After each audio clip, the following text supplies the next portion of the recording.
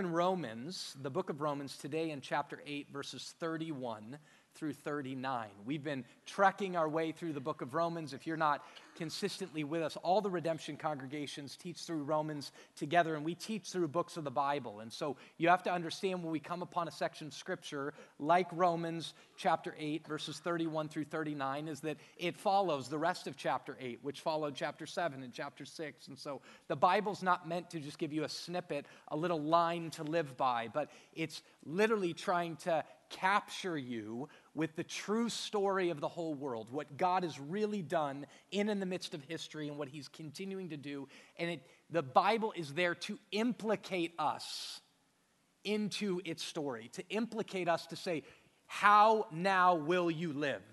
How now should we live? And that's what we're after. Every time we open the Bible, we need to understand that this Bible is a tool meant to shape a people, of which if you are a Christian, you are a part of those people. So as you open the Bible, whether it's to do your morning devotions over a cup of coffee, you open the Bible to do a Bible study, or you open the Bible now to hear the Word of God preached, realize that this is a tool meant to sharpen you, to carve you into the image of Jesus, to be a full human being as God intended you to be. So as we go in to read this passage, I want to say to you, this passage in Romans chapter 8, verses 31 through 39, has been said that it's actually better sung than it is commented on. So I'm going to comment on it, right? Because it's better sung than it is commented on. But take that in your mind as we read this passage. Romans chapter 8, 31 through 39. What then shall we say to these things? If God is for us, who can be against us? He who did not spare his own son, but gave him up for us all, how will he not also with him graciously give us all things? Who shall bring any charge against God's elect? It is God who justifies. Who is to condemn? Christ Jesus is the one who died, more than that, who was raised, who is at the right hand of God, who indeed is interceding for us. Who shall separate us from the love of Christ? Shall tribulation or distress, or persecution or famine or nakedness or danger or sword? As it is written, for your sake we are being killed all day long. We are regarded as sheep to be slaughtered. No, in all these things we are more than conquerors through him who loved us. For I am sure that neither death nor life, nor angels, nor rulers, nor things present, nor things to come, nor powers, nor height, nor depth, nor anything else in all of creation will be able to separate us from the love of God in Christ Jesus our Lord. Amen? Let's pray. Father, we love you. God, I don't know the stories of everybody who's sitting in this room. God, I know that there are many people in here right now who are secure, who are feeling good in the midst of the circumstances, but there's more who aren't. God, I don't know all the questions, but I know that your word will not return void, that you'll do all that you purpose for it. I pray that right now we would recognize that you have a word for us as a church today, and you have a word for us as individuals. In Jesus' name we pray. Amen. Zora Neale Hurston says this: love makes your soul crawl out from its hiding place. Because I stuttered, I'm going to read it again. Love makes your soul crawl out from its hiding place. Another way to say that would be love makes the real you crawl out of your hiding places. Quotes like that testify to reality, that we are in these places living real life out in the open, but in reality, we feel like we have to hide oftentimes. Many times we're hiding and we don't even recognize it, but we know we're not fully out there because the reality is life's scary. Relationships are scary. Circumstances are scary. But this woman, Zora Neale Hurston, says this, that love has an extraordinary power to pull us out of those hidden places. Love, this reality of somebody being for you, has an extraordinary power to pull you out of these places. I didn't grow up in a Christian family. And now, having 4 kids of my own and being 36 years old, I have these moments that I look back and reflect upon my childhood, and one of the deepest things I am grateful for and try to thank God for every day is this reality. Though I was not raised in a Christian home, I was raised in a home where I knew, based upon verbal statements and based upon display, that I was loved. And as I've reflected back upon that, I've thought to myself, the amount of security and confidence that brings to any human being is profound. To be verbally stated to you that you're loved and to have it displayed, that it's not just in words, but it's also in action. It's interesting, the Bible speaks about this all over the place, but now science is beginning to make these unbelievable developments in brain research, and so love and emotions were always relegated to the conversation of just the poets, right, and the songwriters. But the scientists went, we deal in facts. Well, now they're doing all this research that they can do brain research based upon emotions and how human beings actually respond when loved, and the conclusion is it's powerful. And all the poets and musicians go, wow, that's rocket science, you know. But reality is experience testifies to it. Now science is testifying to it, that love, somebody being for you, even at cost to themselves, is of extraordinary power. So this has fueled my parenting. Many days I'll look at my sons and I'll say, Braden, or I'll look at Yale and I'll look them right in the eyes and I'll say to them, I'm so happy that you're my son. Or I'll look my girls in the eye and say, I love you. You know how much your dad loves you? And then we'll do this thing, so much. And I'll go, get your arms wider, so much. We've taken up this phrase from the Jesus Storybook, that the Jesus Storybook says that God loves us with a never stopping, never giving up, always and forever love. And so I'll say in a prayer, God, empower me for this to be true, but I'll say, you know, guys, no matter if you screw up or not, Dad loves you with a never stopping, never giving up, always and forever love. Because what I know as a parent is the security that brings somebody. But it transcends parenting. Think about it just in a marriage. If you know somebody's with you, for you, they state it, they show it, brings incredible security and incredible confidence to go out into the world. This is why Tim Keller makes a statement about marriage in which he says, listen, your whole life could be good, but if your marriage is bad, you take bad everywhere. But your whole life could be bad, but if your marriage is good, you'll take good everywhere. The statement of that is it's the closest relationship you have, and if that person is loving you at cost to themselves, and you know they're for you, it brings incredible security, assurance, and therefore confidence to take on the world. It's true in a business setting. If your boss sits you down and says, I'm for you, you have all the freedom in the world, go after it. Do what your heart says to do. Go after it. I trust you. I'm for you. That's incredibly empowering. Or if you're a player, as an athlete, I played baseball in college and I'm around a lot of athletes, and if the coaches sit a guy down and say to him, listen, this position is yours. You're free to fail. Go play.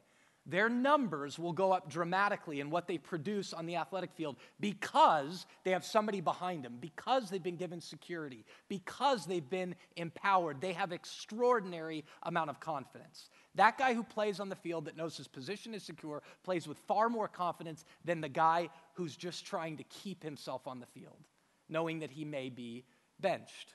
Now, if you're a coach in this room, I'm not telling you that every player should have his position secure, but what it does to somebody is just true. So we said Romans chapter 8, verse 31 through 39 said it's better sung than it is commented on. The reason for that is this is a thrilling and it's an ecstatic hymn, many commentators say, about Paul reflecting upon everything that he's just said about the truth of God's love for us, the amazing nature of how God's redeeming the whole entire world. And he comes to this point in verse 31, he says, what then shall we say to these things? This is the moment that's like a coach's halftime speech, the very end of it. His halftime speech, or this is the crescendo of a music song, that the whole song's been building up, and now the drums start louder, and the whole song begins to build to this point of celebration. Or it's the most memorable points in a speech.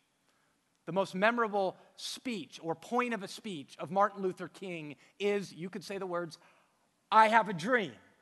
So the I have a dream of Romans 8, chapter 31 through 39 is this.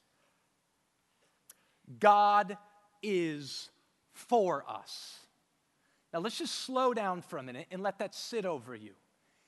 If you are in Christ, Tim made this very clear a couple weeks ago. God works all things together for the good of those who love him and are called according to his purpose. If you are in Christ and have placed a living faith and trust in Jesus, God is for you.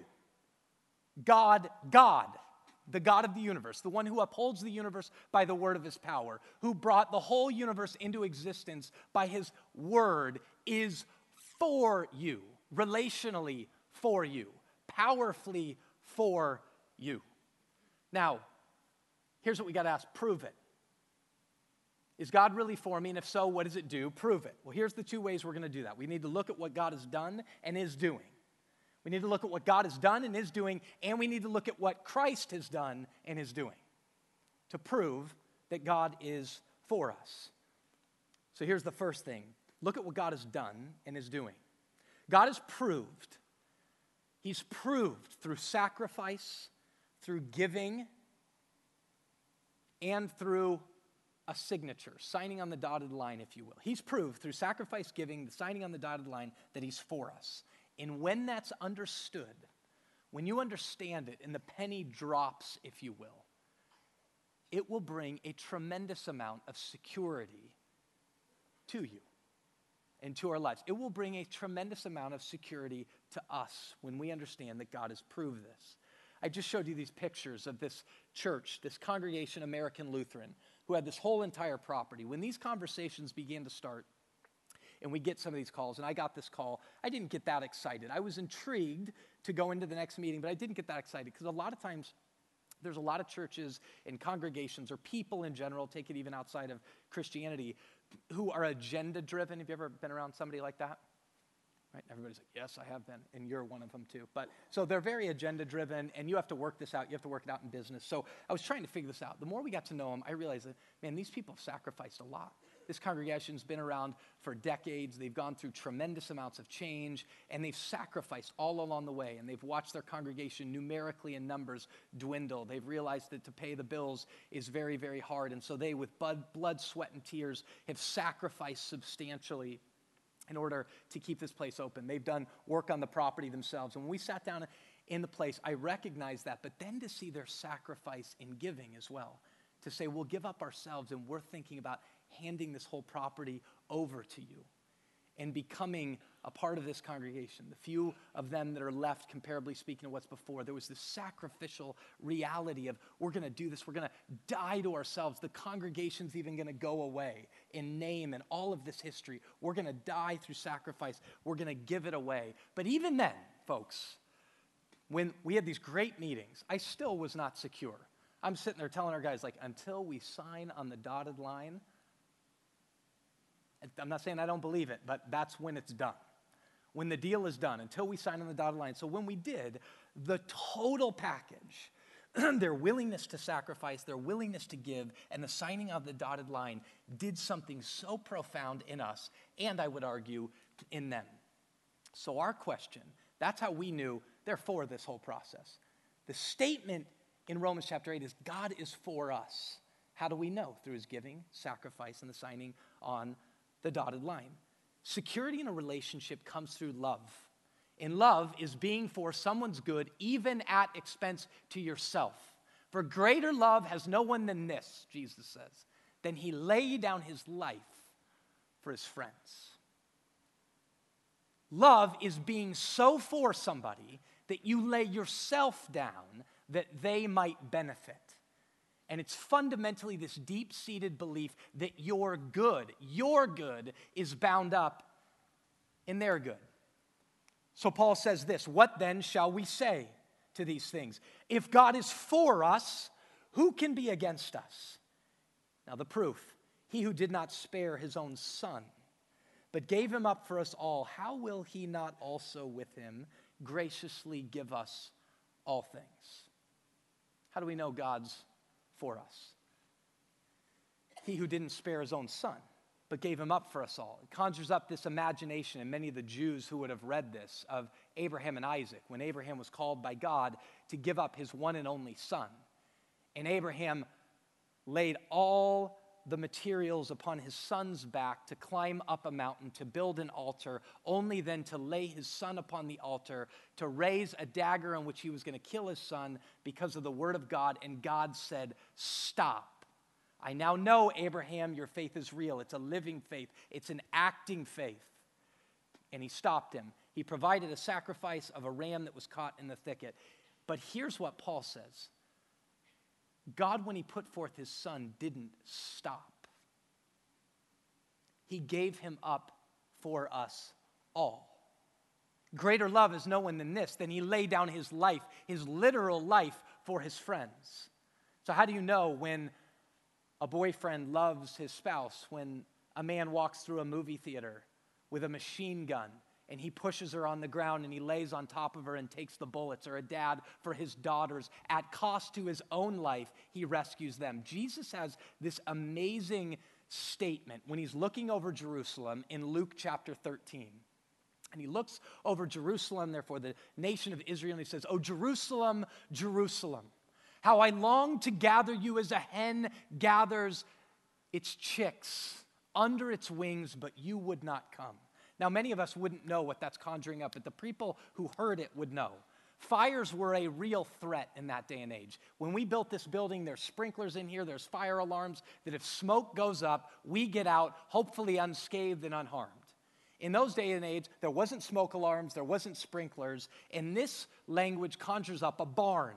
That when a barn burns down, there's animals inside, and animals respond a certain way. They go crazy like we would go crazy. But there are some amazing stories that come out of moments like this with animals. One is, multiple times, it's been recorded, that hens will gather their chicks together as they're on fire underneath their wings, and when people walk into the burned down barn, they'll see a charred hen with chirps underneath the wings, to which they lift the charred wings and see the chicks alive. And Jesus was saying to the nation of Israel and to the city of Jerusalem, "Oh, Jerusalem, Jerusalem, how I long to gather you as a hen gathers its chicks under its wings, and you wouldn't come." A recognition that salvation is needed, that impending judgment is coming, that sin and its consequences are real. But our Savior, our God, is a real Savior. Our God is a real Savior. God is for us. How do we know? He didn't spare his own son. So there's these moments I know that my kids would sit there and go, "Would your dad take a bullet for you?" And I'd go, "Yeah." But deep in their hearts they're going, "But my question is, would he get me a Wii U?" You know, like, I know he'd take a bullet for me, but Dad, are you going to get me the new Wii? That's like, but still, they want to know that part of me being for them is the giving of good things to them, right? Like, that's great that you'll die for me, Dad, but I still want some stuff. Now, just step back for a minute, because I could easily at this moment go, "Those sinful pukes." And the reality is, you and I are just like those kids, right? We're constantly after the next thing. Whether it's what the next deal's going to do you, or the next house that you're after, or the next car that you're after. And many of us, too many of us, even those who are called Christians, want it so bad that we're willing to push the other people under our feet, step on them in the process to get what we ultimately want. Now that's sin. Okay? Sin is the insecurity that's so deeply rooted inside of you that you think a person, place, or thing is going to ultimately fulfill you, and you're so after it. That's insecurity. You're looking for something to give you security, to give you confidence. I've got to have that. And you're so after it that you're willing to step on other people in the process, whoever that might be, people you're doing business with, your family, whatever that might be. That's sin. What's not sin is the desire for the stuff. An over-desire for the stuff, sinfully speaking, is. But think about this for a minute. God made a world that's a bunch of stuff, physical. Like, why did he make physical creatures and then give them the calling to say, "This world that I made that is mine"? If you've been around the church much, you'll sing this hymn, "The world belongs to God." It's all his. It's physical stuff. And then he says to pre-sinful humans, it's all yours.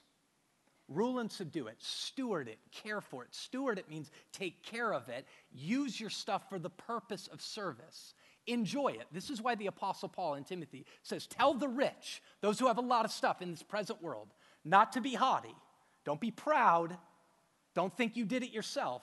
Tell them not to be haughty, to be generous. Be a true human being who's a giver rather than a taker. Be generous.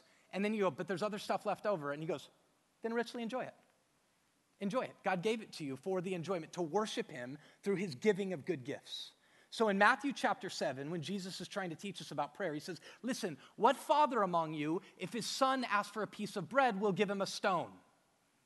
Conclusion, not very many, unless you're really sick, right, and twisted. And then he says, well, if you who are evil know how to give good gifts to your kids, how much more will your Father in heaven give you good gifts? So how do I know if somebody's for me?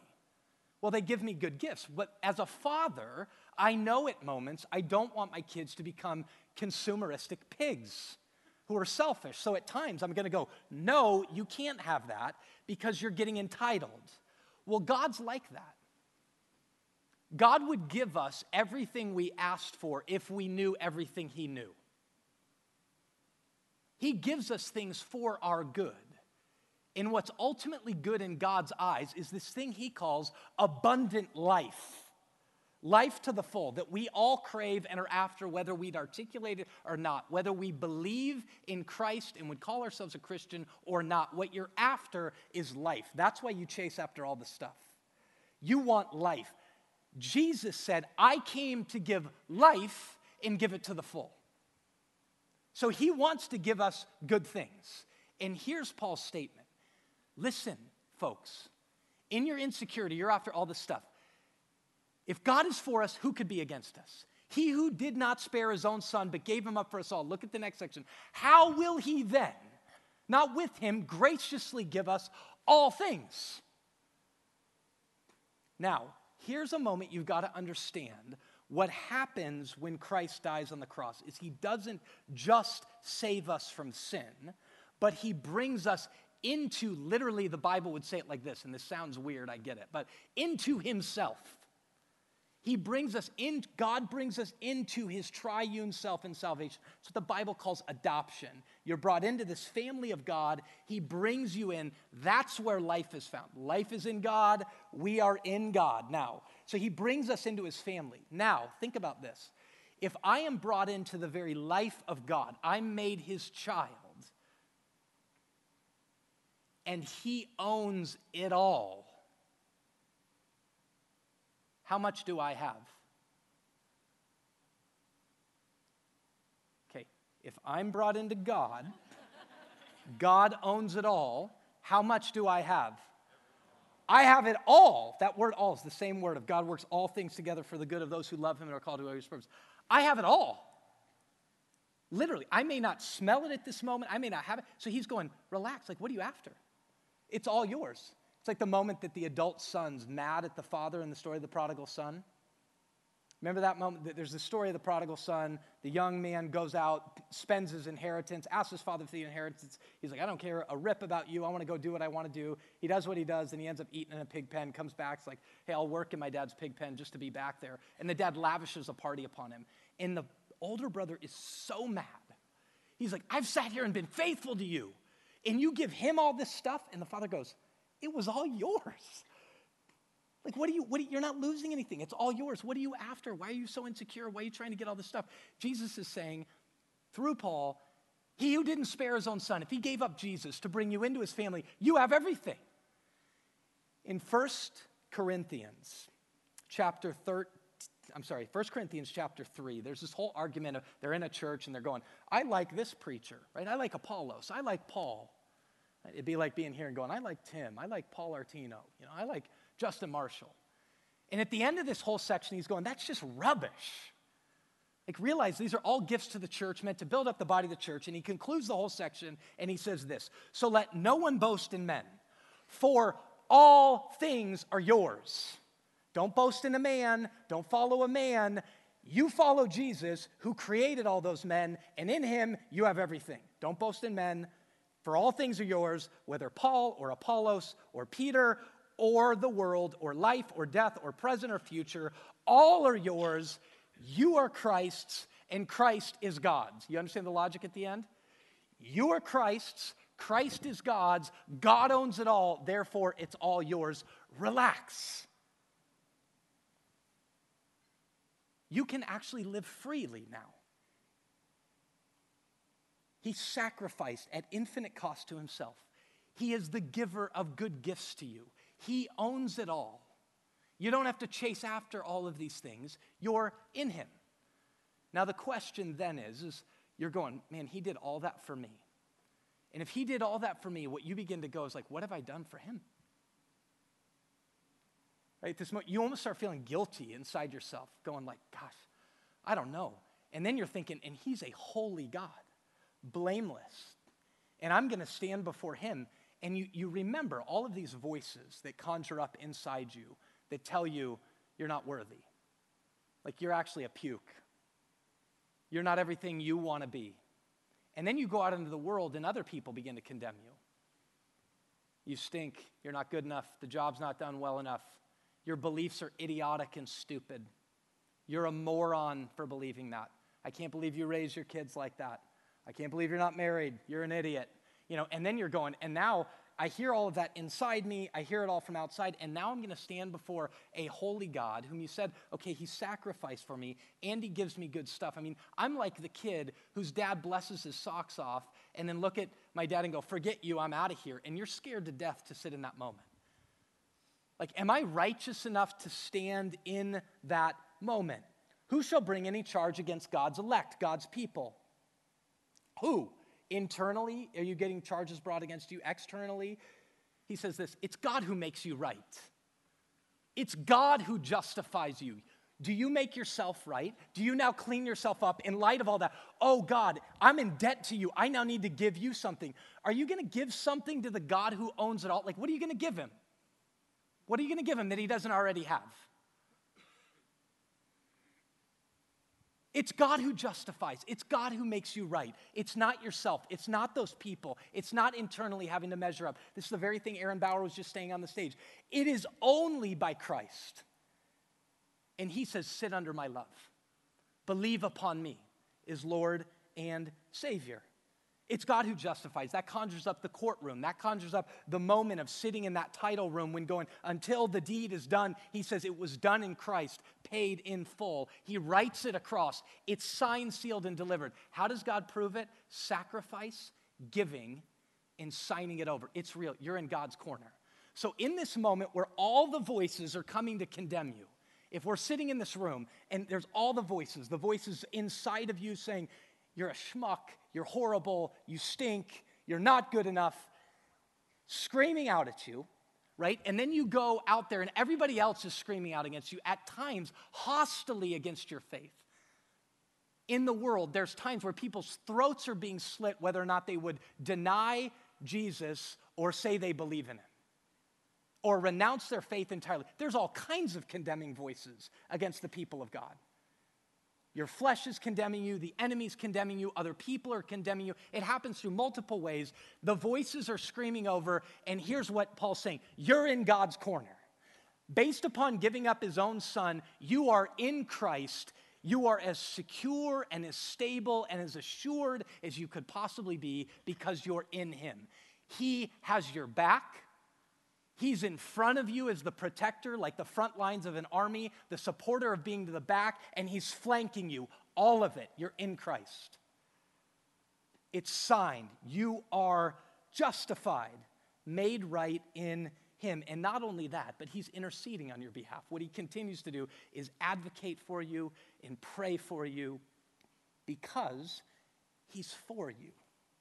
Because God loves you. So here's the deal. This is what Paul's after utmost in this passage, is a word called assurance. Based upon everything God did for us in Christ, he wants us to be secure and confident, to live with him and for him and in love of our neighbors, okay? So He then goes on and he says, who shall separate us from the love of Christ? Okay, based just up to now, what would the answer be to that? What will separate us from the love of Christ? Okay, he goes on and says, shall tribulation or distress or persecution or famine or nakedness or danger or sword? Now, here's what he's after. He's after assurance. And assurance is that thing deep inside your gut that you can't even communicate, but you're secure. You're sure. You're confident. You're secure. You're sure. You're confident. It's that assurance. It gives you peace of mind, if you will. It gives an effect to you that you walk out and people go, that's confidence. Not the fake confidence of the guy that has to be the center of attention in the room and everybody has to look at him. That's called insecurity masked. But the person that's willing to be behind the scenes, that's willing to serve and never be noticed, the person that's willing to sacrifice, that can take a jab and a rebuke without it entirely crumbling them. That type of assurance. God's justification, God making us right, is to bring about assurance that we know that he is for us. That if God holds nothing against us, the world then holds no terrors in an effective way. Now, here's the question. If God holds nothing against us, therefore the world holds no terrors. Here's my major question. Really? Like, really? That's nice to say. God is for me, therefore nothing scares me? That's ridiculous. Right? The world holds no terrors upon me because of that. So tribulation is not supposed to be a terror. Distress is not supposed to be a terror. Whether or not I can feed my family is not supposed to be a terror. Being naked, not having clothes, I can't clothe my kids or I can't clothe myself, isn't a terror. Real dangers that exist in the world aren't a terror. Being persecuted isn't a terror. Being killed isn't a terror. He now goes into this, and he says this in verse 36. As it is written, for your sake we are being killed all the day long. We are regarded as sheep to be slaughtered. Okay, here's what Paul's saying. He's looking and going, the world is scary. That's fact. The world is scary. There are people after you. The world is dangerous. Syria is scary. Sickness is scary. Sending your kids to school, it's scary. Right? Just to send them there, let alone to think that somebody might walk in with a gun, that's scary. Getting married is scary. Staying married is scary. Not getting married is scary. The future, just sit and think about the future for a little bit, and you're going to go, that's scary. I don't really know that you're about to make some deal on something, or you're not about to make a deal, whatever it is. Like, I'm scared. I'm scared it goes through. I'm scared it doesn't go through. Like, I don't know what all this means. It's the future scary. Death is scary. Layoffs are scary. The lack of justice in our world is scary. The loss of morality in our world is scary. My kids will have these moments, where they really reveal how secure you really are as a parent. Like, there's these moments you'll get in the car and they'll hear a sound. What is that, Dad? I don't know. Is it bad? And you're thinking, God, I didn't think it was, but now I'm really wondering. Like, maybe it is. Or the last night, Yale gets strawberry milk. He says, I really, really, really want strawberry milk. So he gets on my iPad. He's like, how do you make strawberry milk? And it says, like, get strawberry powder and stir it in the milk. Dad, where do we get strawberry powder? Albertsons. Okay, so we go get strawberry powder. He does it, takes a drink. He's like, this doesn't taste the same as the strawberry milk you buy in the bottle at the store or whatever. He takes a bigger drink and it splashes in his eyes. I spilled strawberry milk in my eyes. Am I going to die? And I'm like, I don't think so, but I don't know. Like, they say weird stuffs in that things. I really don't know. Or your kid feels something in their chest, or you feel something in your chest, and you're like, it's nothing. But then you hear a story about Kevin Shuck, and you go, but maybe it is something. Like, the world is scary. That's facts. I don't know if somebody's going to walk into my kid's school or not. I don't know what's going to happen with world events, with Russia invading Crimea. It is scary. Paul's acknowledging that. In verse 36, for your sake, we're being killed all the day long. We're regarded as sheep to be slaughtered. I don't know what it's going to look like to stand for our faith a decade from now. We live in a world where sin and all of its effects are real. They're very real. And we haven't been removed from that yet. That's the facts. There's a poet that I really love who recently wrote a poem, and he has this line in it that kind of is the main part of the song. And he says, tonight we sleep with lions all around us, In furnaces of fire we sleep. That's true. So what then brings security to us? The ultimate answer to these terrors and these accusations, if there is an answer to these terrors and accusations, it's the confidence that we're standing in the right corner behind the right defense. Behind the right defense. He says, Christ Jesus is the one who died. More than that, who was raised, who is at the right hand of God, who is interceding for us. Christ Jesus is the one who died. He fought the battle against sin that we were guaranteed to lose.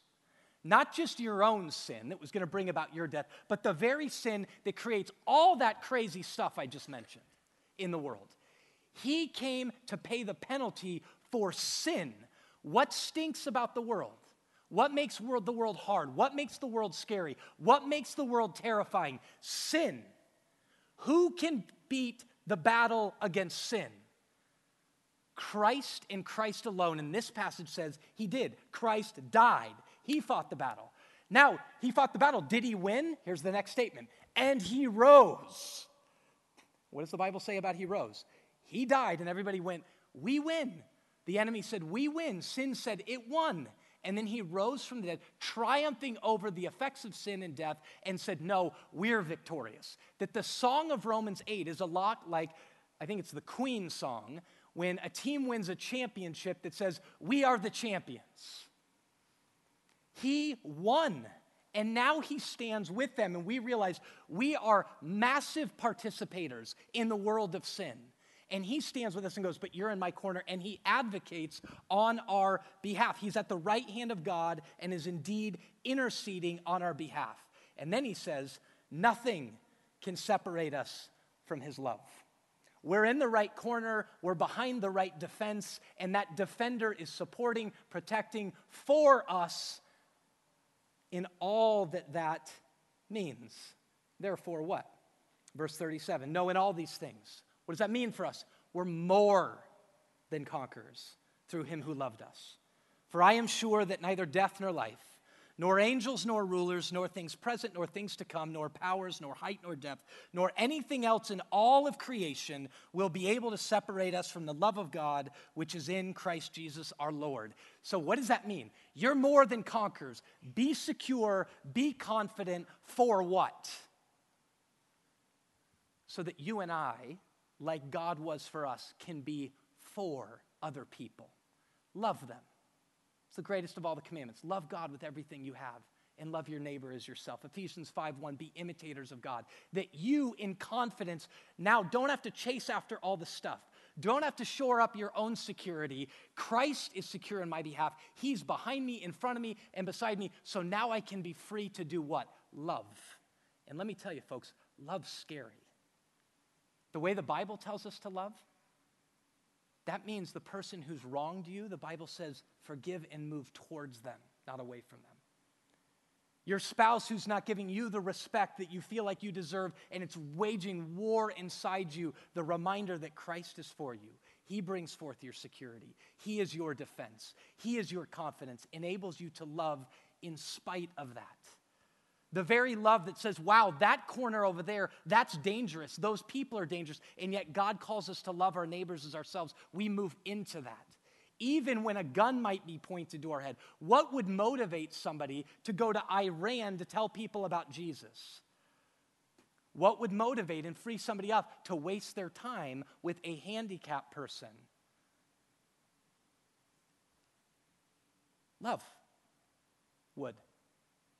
Love enables us to do things like forgiving inside our home and crazy things like going places nowhere else would go in danger in order to love. And the reason for that security and the reason for that confidence, we're going to put the slide back up one more time, is because God is for us. Amen? Amen. Let's pray. Father, we love you. Thank you for your grace and mercy to us. We're overwhelmed by the reality that you are for us.